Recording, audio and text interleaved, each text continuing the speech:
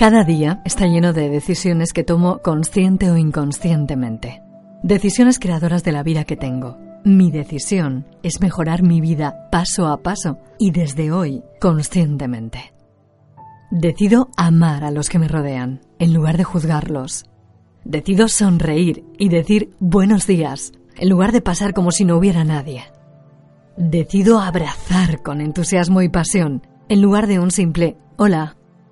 Decido agradecer cada rayo de sol que acaricia mi cuerpo, en lugar de ignorarlo. Decido saborear cada bocado que llevo a mi boca, en lugar de engullirlo. Decido volver a tener la curiosidad de cuando era una niña, en lugar de creer que ya lo sé todo. Decido ver cada cosa en mi vida como algo nuevo, en lugar de pensar que es lo de siempre. Decido sorprenderme por cada gota de lluvia que siento en mi piel, en lugar de quejarme por mojarme. Decido trabajar para vivir, en lugar de vivir para trabajar. Decido maravillarme por estar viva, en lugar de cabrearme por la vida que tengo.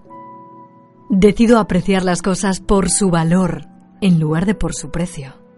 Decido reírme más en mi vida, en lugar de tomarla tan en serio.